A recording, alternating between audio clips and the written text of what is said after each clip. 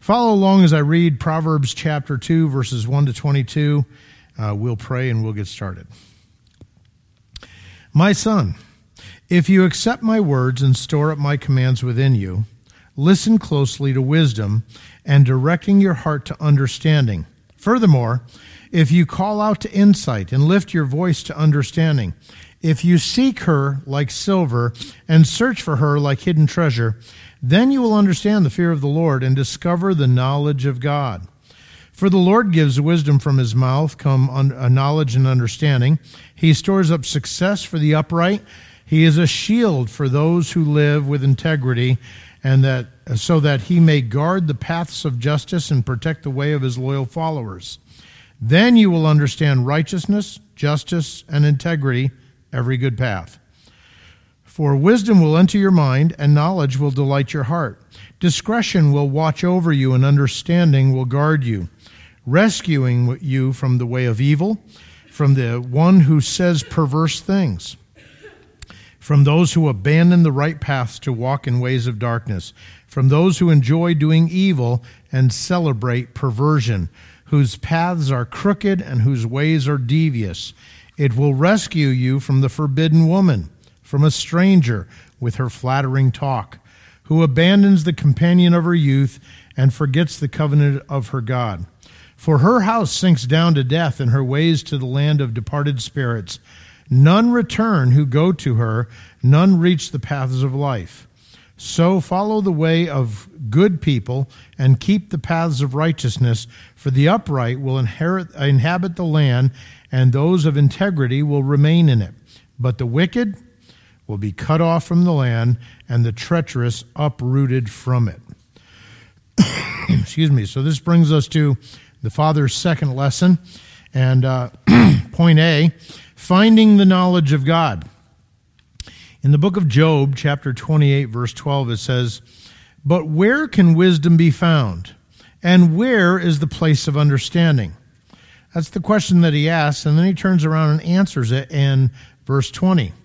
I know he continues to ask questions. Sorry about that. From where does wisdom come? And where is a place of understanding? So obviously if Job, and if you've read Job lately and remember some of the things that went on, Job was not an intellectual dummy. He was pretty smart, pretty knowledgeable about the Lord, about how things work. And he is asking the question because it is one of those things where wisdom is, well, let's put it this way. How many intelligent people live in the United States of America? All of them. How many people with common sense live in America? Oh yeah, now all of a sudden the numbers drop a lot, don't they? Well, that's the concept of wisdom, the right use of knowledge and understanding. So notice the reception of words and treasuring commands, the concern for the hearing of God's word. Jesus said, "He who has ears to hear, let him hear." He said that 8 times in the Gospels. In the book of Revelation, when he's writing this letter to the 7 churches, he says it 7 times. "He who has an ear, let him hear what the Spirit says to the churches." And the verses cited are the chapters and verses in Revelation. 1 time in the book of Revelation, it is said to the general public. Now, if you remember, it's said in chapter 13 and verse 9. So if there's any chronological concept within the book of Revelation, and I think there's a chronological concept, but chapter 13 isn't necessarily happening after chapter 12, depending on what's going on. But it seems as though this is somewhere in the middle or in the second half of the tribulation. There is a call out to anybody who will listen. If you got ears to hear, hear what the Spirit says. So there is a concern when it comes to hearing God's word. Letter B, the concept of receiving with the idea of doing. In the Old Testament, you're going to see that. I'll give you 3 verses there. The book of the law shall not depart from your mouth, but you shall meditate in it day and night, that you may observe to do according to all that is written. For then you will make your way prosperous, and then you will have good success. Notice, the book of the law not departing out of your mouth. You would think God would want us saying something, right? No, the idea is, I don't want it going in, bouncing around, and then shooting out the other ear. I want you to hang on to it. Okay, you put a sucker in your mouth, don't want you taking it out every 5 seconds. I want you to get all the good stuff out of it. That's the idea there. In Isaiah 59:21, as for me, says the Lord, this is my covenant with them. My spirit who is upon you, and my words which I have put in your mouth, shall not depart from your mouth, nor from the mouth of your descendants, nor from the mouth of your descendants' descendants, says the Lord, from this time and forevermore. Ezekiel 36:27, I will put my spirit within you and cause you to walk in my statutes, and you will keep my judgments and do them. So in all 3 of these verses, you have the idea of it goes in and you act accordingly. You keep it and do it. You don't just, oh, that's nice, and move on. And so you see that in the Old Testament. What about the New Testament? Well, how about one of our favorite chapters in James? But be doers of the word and not hearers only, deceiving yourselves. For if anyone is a hearer of the word and not a doer, he is like a man observing his natural face in the mirror. For he observes himself, goes away, and immediately forgets what kind of man he is. Now, last week I talked about the importance of the word, I talked about the importance of prayer, and I talked about the importance of evaluation. Well, this guy, he's seeing there's something wrong. And then he walks away and forgets about it, doesn't do anything to change, because he's not obeying the word. How about Matthew 7:21? Not everyone who says to me, Lord, Lord, shall enter the kingdom of heaven, but he who does the will of my Father in heaven. Luke 6:47, whoever comes to me and hears my sayings and does them, I will show you whom he is like. Romans 2:13, for not the hearers of the law are just in the sight of God, but the doers of the law will be justified. James 2:14, what does it profit, my brethren, if someone says he has faith but does not have works? Can faith save him? And the way it's written, the obvious answer is no. And then 1 John 3:7, little children, let no one deceive you. He who practices righteousness is righteous. Now, we immediately want to say, whoa, wait a minute, that sounds like salvation by works. No, you can't be righteous if there isn't righteousness put in you by God. But if it's put in you, then it's going to be practice. If it's not practice, then you're not righteous. It goes on to say, just as he is righteous. So even in the New Testament, we see this concept of receiving with the idea of doing. And this is what the Father is calling the Son to consider. Notice an expansion of verse 1 in verse 2. He says, so that you incline your ear to wisdom. So he's not asking his son to listen to him just because, but listen to him so that he can incline his ear to wisdom. Accept my words, store up my commands within you, listening closely to wisdom. Notice, to prick up the ears, to hearken, to attend. This is the definition of the word for incline. So the idea is, he said something, I want to hear that. He goes on to say, and apply your heart to understanding. The word apply basically means to show or to cause to yield. In Sunday school this morning, I talked about what discipline includes. And I said, Jesus is living with the disciples for at least a year and a half, maybe 2 years. We think of Jesus' ministry as 3 years long. And the disciples show up at the beginning, they're there at the middle, and they're there at the end. But they actually had to go through a few things where they walked with him for a while, went back home, paid the rent, came out and walked with him, went back home, caught some fish, that kind of thing. And then finally one day, he's on the boat, preaching to the shoreline, and then he says, hey guys, let's go out and put the nets down. And Luke chapter 5, Peter says, being the captain of the boat, we've been fishing all night, but because you said it, I'll do it. And they catch a load of fish. And at that moment, it says, Peter said, depart from me, for I am a sinful man, O Lord. And the idea is that he fell at his feet and grabbed hold of him. So he's saying, leave me, but he's hanging on to him, so he can't. And from that moment, they left, and they didn't return to fishing until after the resurrection. So at that point, they start being with him the whole time. So he is there to encourage them when they need encouragement, to talk to them about the questions they have, to admonish them when they've blown it. It is a relational time thing. It's not just going through the motions of a Sunday school class or something like that. And I said, even our parenting so often is behavior-oriented. We don't want them to do that because it embarrasses us in public and you got to speak to the heart. And someone asked the question, well, how do you speak to the heart? Well, first of all, if they're not saved, you're going to approach it a little bit differently. But if they're saved and they have the Spirit of God in them, then you make an appeal based on what's true about what God has done in them. And reminding them that they're someday going to be answering to God for the things they're doing.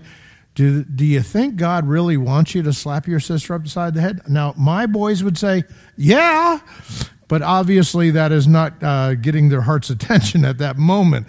So that is one of these things where he wants them to, he's showing them the information so that he'll yield to the information. That's applying your heart to understanding. So number 3, he gives an illustration of how he is to incline and apply his heart. Crying out for discernment. This is much like a baby. Okay, in 1 Peter 2:2 it says, as newborn babes, desire the sincere milk of the word that you may grow thereby. We need to be looking for wisdom, looking for understanding like a baby is looking for milk. And of course, where are we going to find it? We're going to go back to the Word. Another illustration here, as you would search for her as for hidden treasures. The idea of hidden treasures, well, normally you have a map, and there's an X on the map, and there's so many steps from that tree to the X, and to get to that tree, it's on an island, so you need to go from, that kind of a thing. But it's not just easy. You're looking for hidden treasures. And then, of course, verse 5, getting to know God. Letter A, then you will understand the fear of the Lord. This is the basic concept of the fear of the Lord, is acknowledging God in his rightful place. Okay? One of the things that we kind of forget about is there is a God and you are not him. Okay? And this is the common thing for people in general, including Christians. We think that God is just like us. And therefore, if I think it's okay, he thinks it's okay. And we forget, someday I'm actually going to give an account for this thing. So I think if I'm going to be doing it, I really want to know what God thinks about it. That brings us back to Romans 12:2. So, acknowledging God in his rightful place and giving him honor and glory in how we live. Now, I say that because I think when it comes to a lot of evangelical Christianity in America, when it comes to speech, especially if we're in a public setting, we say all of the right things. But when it comes to saying the gospel, that's something that you turn on with a light switch on a Tuesday night, because that's when our outreach program is. Outside of that, oh man, we don't want to be talking to people about Jesus. We're afraid we won't have the answers. We're afraid of rejection. Oh, but see, that's not the issue. As I pointed out a little while back, God's program for outreach is you. It is not a a night that you go do visitation. It's you living as a Christian before them, in your neighborhood, at your workplace, when you go shopping. You do the extra thing because that's the loving thing to do. And it should catch people's attention. Now, some people might laugh at you, and then others might sit there and say, why do you do that?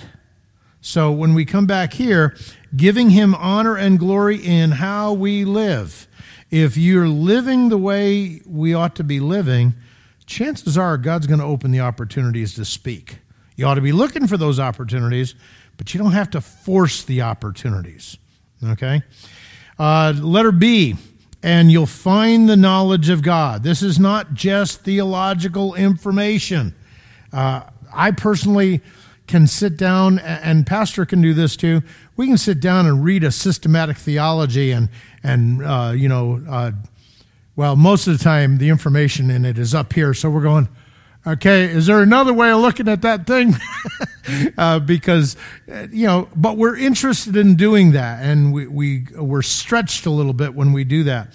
But the average person, theology, well, it's not that it's boring, but wow, I don't understand it.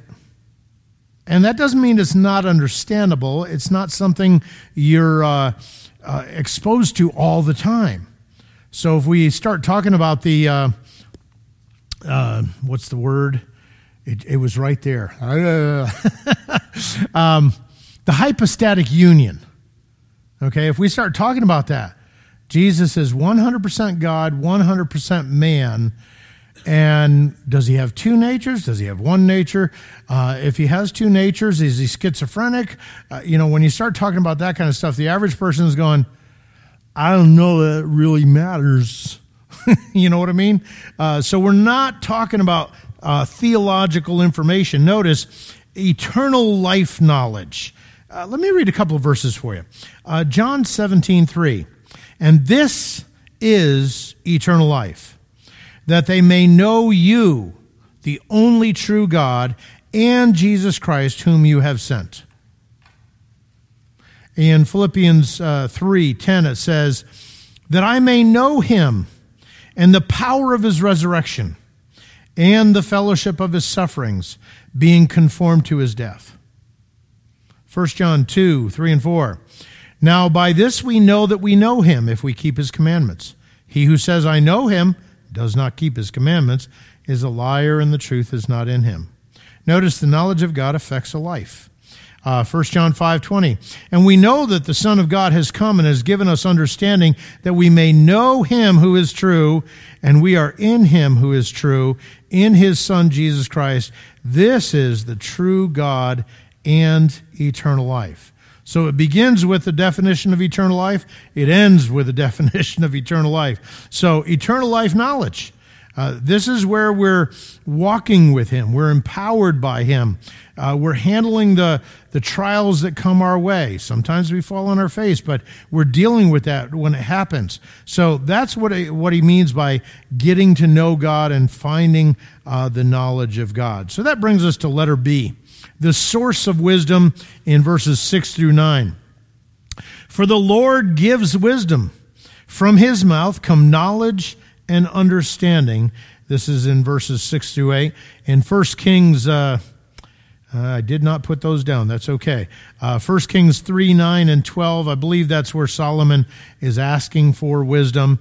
And then James 1:5, if any man lacks wisdom, he can ask of God, who giveth to all men liberally. See, the word liberal is not necessarily a bad word. It just means abundance, freedom. And it goes on to say, and he doesn't rebuke you. He doesn't upbraid you. So God wants us to look to him for wisdom because he is the one that gives it. Letter A, he stores up sound wisdom for the upright. The word for stores up is the word that translates hoard or reserve. Now, you've all seen probably, whether it be in the news or maybe you watch the show, I don't know why you do this, but hoarders. where some elderly person has either passed or some family member is trying to help them in their difficulties, and you walk into their house and there's a path about this wide that goes through all of the things. Sometimes they've just collected it over the years. Sometimes they're on the home shopping channel and buying it by the case, and they're just storing it all over the place. Well, that's the idea here. God stores up wisdom for the upright. Who are the upright? Yeah, the righteous. Those that are born again, those that belong to him. They've been adopted into his family. John 7:17 says, if anyone wants to do his will, he shall know concerning the doctrine, whether it is from God or whether I speak on my own authority. If you want to do God's word, God's will, knowing whether or not his word is truth is not an issue anymore. If you don't want to know God's will, then you're not going to know whether or not God's word is true. What's the biggest complaint of the average unbeliever when it comes to the word of God? It's written by men. It's been translated so many times. It is full of contradictions. So what do we know about them? They don't want to do God's will. And obviously that is the state of mind, state of heart for an unbeliever. We've all been there. Okay? So it goes on, letter B, he is a shield to those who walk uprightly, a protector. The word in integrity, the idea of a state of being whole, living as one professes. Integrity is one of those little difficult things that sometimes we kind of forget about. How important is the church? Not a lot of people. There are those who, church is one of those things you do.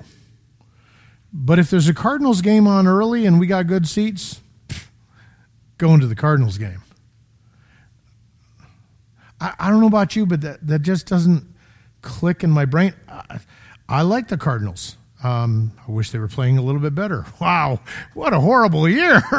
But the reality is church is kind of important. Being around others of God's people is important. Hopefully being an encouragement to them, sometimes maybe having to admonish is important. Sometimes being admonished is important. And so whole point being is integrity. If you say you believe something, it's living according to what you said you believed. Is church important? Personally, I think church is pretty important. Now, I recognize I grew up in a relatively legalistic background, and if the church doors were open, you were there. Not everybody thinks that way anymore. Case in point. But is that really important? Well, listening at home, there's a place for it. The church is a body. The cells of the body are touching one another. And they work together to accomplish things. Just saying. Okay? So integrity, living according to what you believe. The reality is people do live according to what they believe. It's not so much what they believe, it's what they say they believe. That's where integrity comes in. Okay, moving right along. Letter C, excuse me. He guards the paths of justice. Basically, he protects and maintains the paths. And he preserves the way of his saints. Philippians 4:7. And the peace of God, which passes all understanding, shall keep your hearts and minds through Christ Jesus. 2 Thessalonians 3:3, but the Lord is faithful, who shall establish you and keep you from evil. Imagine that. God is faithful. He is going to establish you. He's going to set the roots down nice and deep. He's going to give you the solid foundation to stand on. And he's going to, how did he say it? He's going to keep you from evil. We're not talking about your condition. We're talking about your position. Okay? So he preserves the way of his saints. Number 2, the benefits of getting wisdom, found in verse 9. Then you shall understand righteousness. The word there is tzedek, the right. Natural, moral, or legal right. Is it right? Excuse me. To have within the public school system sexual education for K through 12, where the book is full of illustrations, color in nature, demonstrating the sexual acts of a husband and a wife. No, it is not right. Okay? There's no ifs, ands, or buts about that. I don't even care if we're talking about a sex ed program, which when I was a youth pastor, boy, that was just one of those things that parents didn't want you even touching, the subject of sex. Can I say, if you're studying the Bible, it's all over the place, especially if you're teaching Proverbs. You'll find it in here several times. It's not a matter of me teaching about sex. It's what does God say about it? Okay? There are a lot of things that over the years people have said about why you should wait and all that kind of stuff, that young people, they get married, they've followed all the rules, and all the rules are with the promise that everything's going to be great in your marriage. And then you got two sinners that get married, they're believing lies that they've been told by believers, and they get married, and all of a sudden it's kind of like, it's not like they said it would be. Maybe we ought to teach the truth about the subject. But it's mom and dad's job, and anybody that's going to be coming along and helping in that situation shouldn't be talking about an awful lot of information that they want to teach in the schools, but ought to be backing up what God says about it. And when you talk about what God says about it, why wouldn't you teach it? Because what God says about it, it's good, it's pleasurable, there's a place and a time, and after that, he doesn't get into a whole lot of details, does he? So why wouldn't we teach that? But again, we come back to our notes here. Righteous, the things that are right, okay? You will understand justice. The word for justice here is mishpat, a verdict, favorable or unfavorable. It's something that's pronounced judicially. You'll understand equity, a key word for a lot of your woke people. Basically, it's the idea of an equal outcome. Well, it's still a word that means evenness. The word is meshar. And you will understand every good path. The word good there is tob. It means good as an adjective in the widest sense. When we say God is good in the Hebrew, it's God is tob. So when we're talking about good, we're not talking about, well, it was kind of good, but, no. It's good, okay? You're going to understand every good path. That brings us to the benefits of having wisdom in verses 10 through 22. Letter A, a description of having gained wisdom is found in verse 10. It says, when wisdom enters your heart.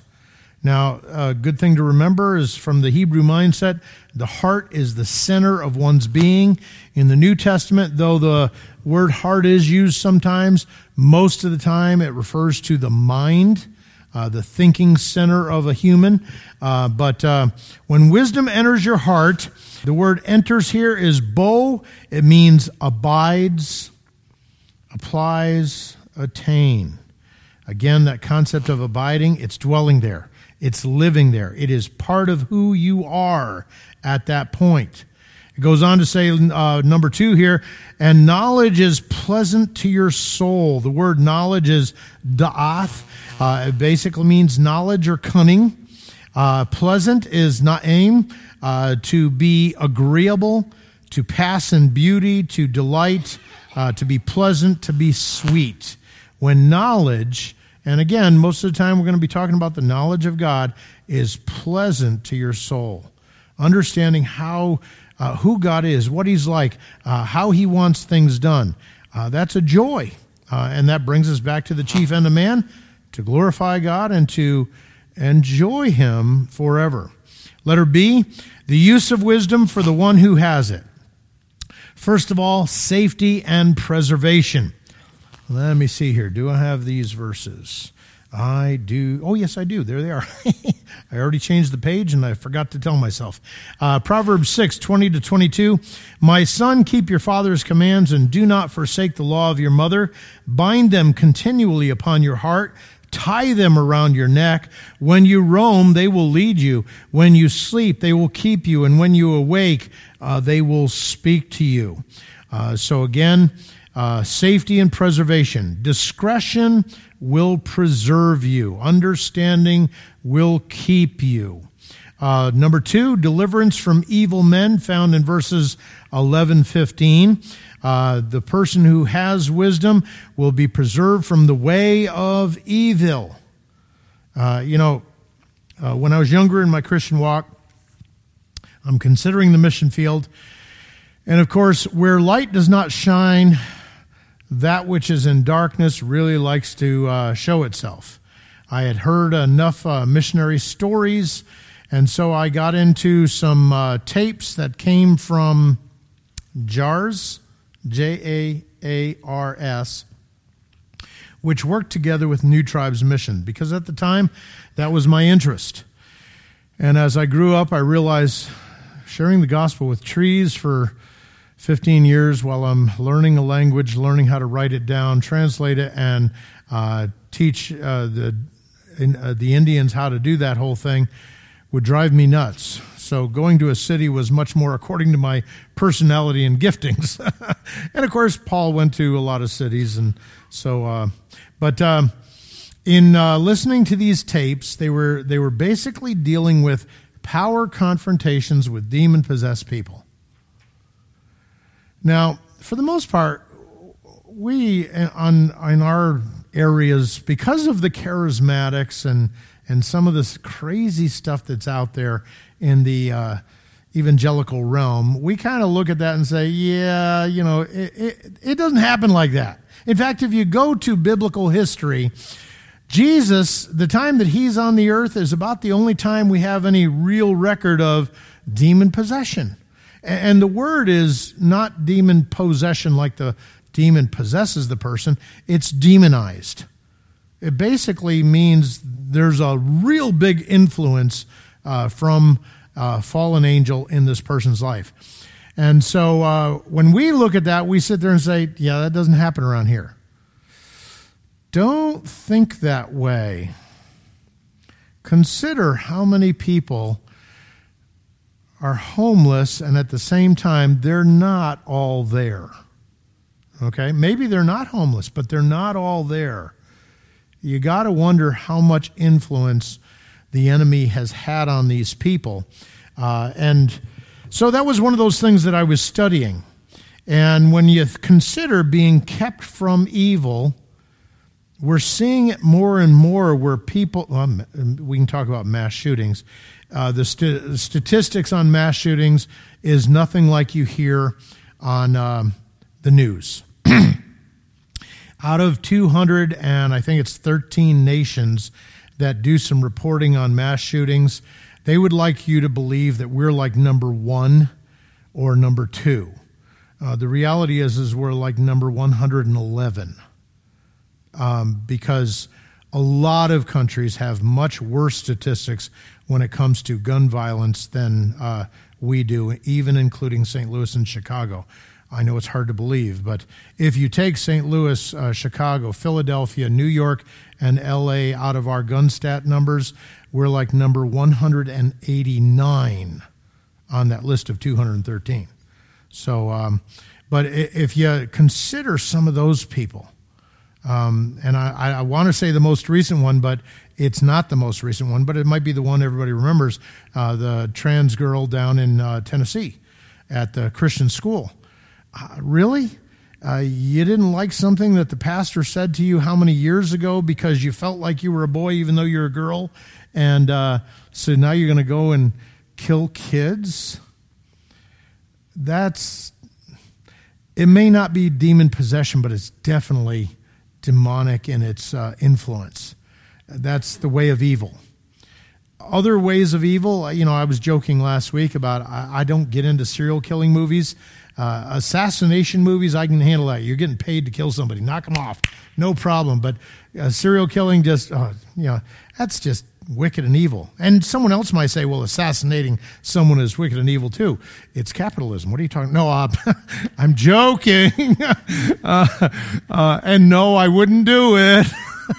But the reality is one at least makes some logical, reasonable sense from a human perspective. The other one is just evil.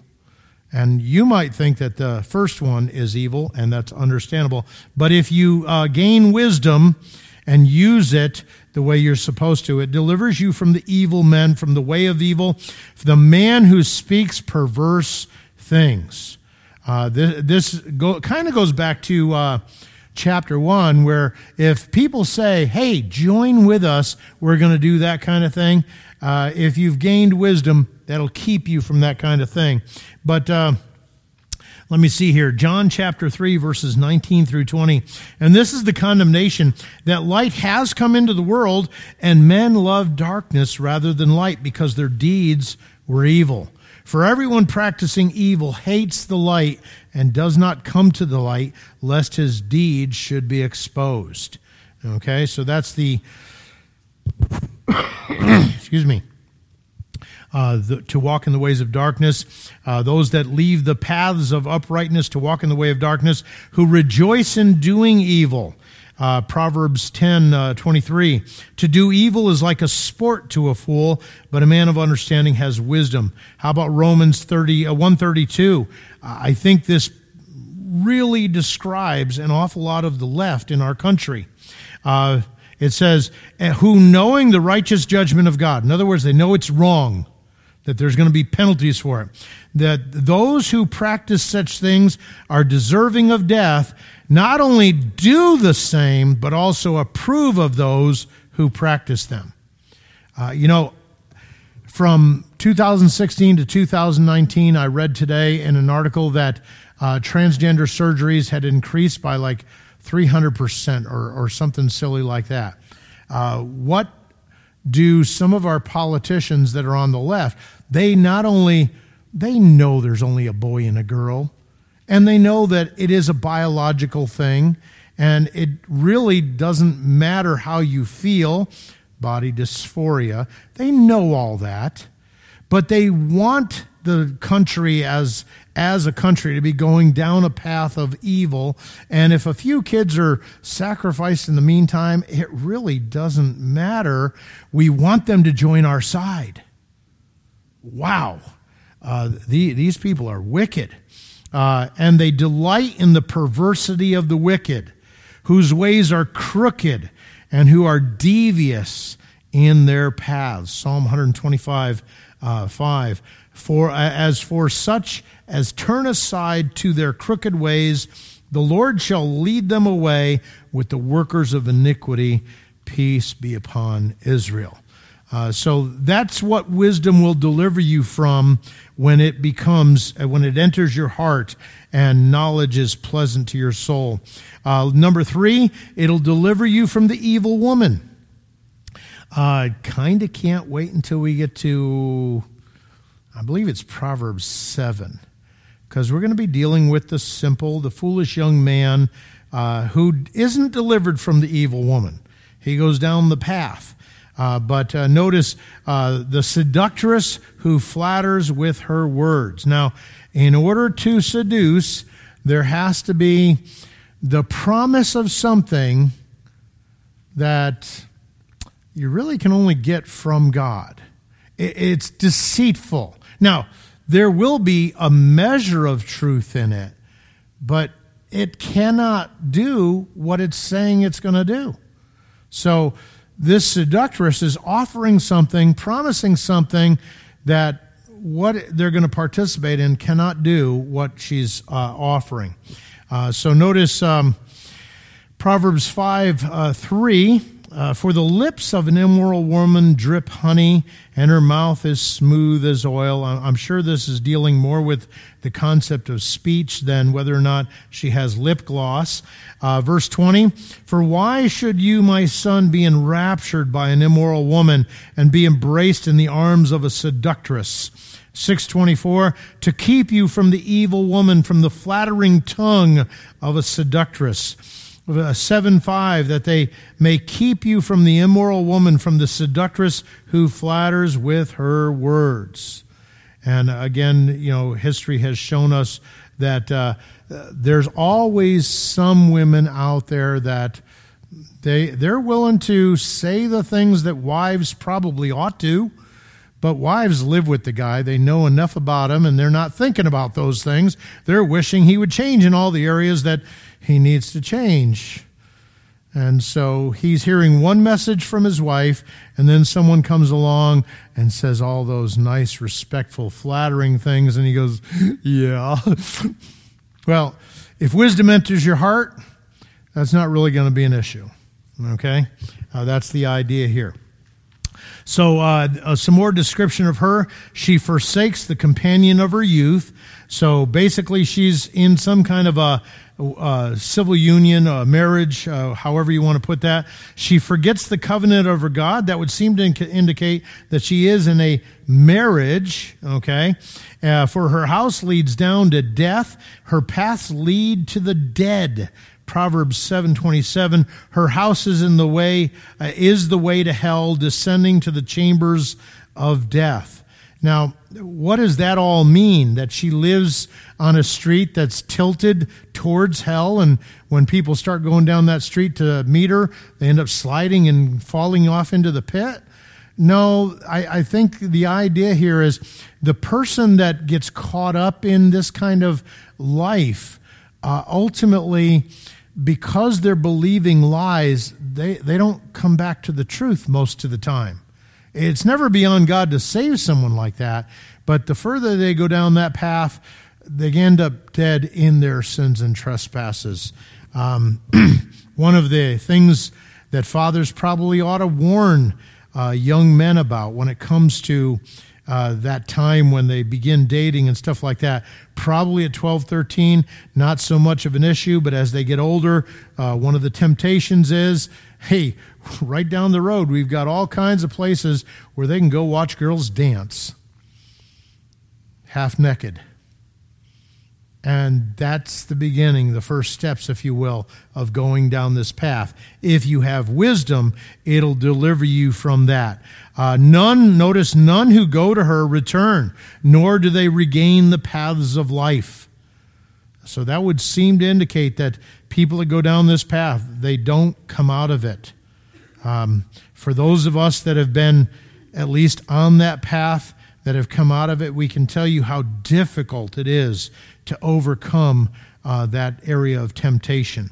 It is mercy of God that finally brings about victory, if you will. Number 4, directing them into the way of good men, verses 20 through 22, so you may walk in the way of goodness. If wisdom enters your heart, knowledge becomes pleasant to your soul, you may walk in the way of goodness and keep the paths of righteousness. That's the first thing. The second thing, for the upright will dwell in the land, and the blameless will remain in it. Psalm 37, 3 and 29. Trust in the Lord and do good. Dwell in the land and feed on his faithfulness. Verse 29, the righteous shall inherit the land and dwell in it forever. You might remember that God's covenant with Israel was about a land. When we think of our covenant with God, we're looking forward to the whole world. Hello. Okay? Because it all belongs to him, and we're ultimately inheriting it and get to rule over it with Christ. So it's a little bit different, but not too much so. And then the wicked will be cut off from the earth, and the unfaithful will be uprooted from it. whenever you give a positive or two, it's always good to remind them about the negative side of things so that you really get the understanding of the benefit of the positive. The wicked will be cut off from the earth, and the unfaithful will be uprooted from it. Job 18:17, the memory of him perishes from the earth, and he has no name among the renowned. Psalm 37:28, the Lord loves justice and does not forsake his saints. They are preserved forever, but the descendants of the wicked, they shall be cut off. Psalm 104:35, may sinners be consumed from the earth, and the wicked be no more. Bless the Lord, O my soul. Praise the Lord. I want you to think with me for just a minute. We're getting out of here early, which is fine. But when we come to the end of the tribulation and Jesus is coming back, the people that would like to think in a post-tribulational rapture, if you take all of the righteous out of the earth, who's left? The unrighteous. Guess what happens to all of them? Every single one of them. They're all killed. They're all judged at that point. Not in the sense of the great white throne judgment. They are judged as being unrighteous. They are killed. You might remember, 2 will be laying in bed and 1 will be taken. 2 will be working in the field and 1 will be taken. Well, in Luke 17, which is the complementary chapter to Matthew 24, one of the disciples asked Jesus, where will they be taken? And he says, to where the eagles are going to eat out their eyes. Excuse me? If that's the rapture, I don't want it. Well, that is a rapture. There are several raptures in the Bible. That's just not the rapture of the righteous, not the rapture of the church. So all unbelievers die at the end of the tribulation. If all believers have been raptured and therefore glorified, who procreates to produce more people during the millennial kingdom? There's nobody left. One of the reasons why we don't think that's the best choice, those that do, we still love you, brothers. You'll find out you were wrong. We were right. You know what I mean. Okay? We do believe that the church is different than Israel. The tribulation is judgment on Israel and on the world. And therefore, we're going to be kept from it. Not because we're just so wonderful, but because we're the bride of the one who's going to be bringing all those judgments. Something to think about. He is the one that's bringing all those judgments. So, once again, we see this in Proverbs where the wicked will be cut off. Now, unfortunately, it does have to happen twice. Second coming, it happens. Then, new heavens, new earth. Christ is reigning. We're reigning with him. 1,000 years go by, and those that were still alive at the end of the tribulation that were saved, they procreate and fill the earth. Hallelujah. And somewhere in the rush with Jesus visible, I don't know that they're going to have news at the time because they are obviously wicked. But, everybody knows he's in control of everything. The sower is trying to outrun the reaper. That's how quick things are growing. It's paradise earth. Yeah, we don't like this because, he's got some rules that I just don't think he should be doing that to us. And Satan's going to be loosed from the pit. He's going to come back. He's going to gather an army that is without number. And they're going to be marching towards Jerusalem. And before they can really do anything, by the word of his mouth, he's going to destroy them all. So even in paradise earth, when everybody starts out as believers, Christ is there to see, everything is good, the sinfulness of man is such that they reject him still. So God will take care of that. Satan is bound that whole time, yeah. So they can't say, the devil made me do it. So, things to think about. A good reason to let wisdom enter your heart and knowledge be pleasant to your soul. Amen? Okay, let's pray. We'll let you go. Next week, we'll try and get through chapter 3. We'll see how it goes. Father, thank you again for the encouragement that we see in your scripture. The opportunity to gain wisdom, to no longer be simple or foolish, or for some of us even to be mockers. We recognize that in times past, we were dead in our sins and trespasses. We walked according to the course of this world, according to the prince of the power of the air. But now you have translated from darkness into the kingdom of your dear Son. Thank you so much for that. Give us grace and wisdom to know you better, to walk with you in the name of Jesus Christ. Amen. All righty. We'll see you Wednesday.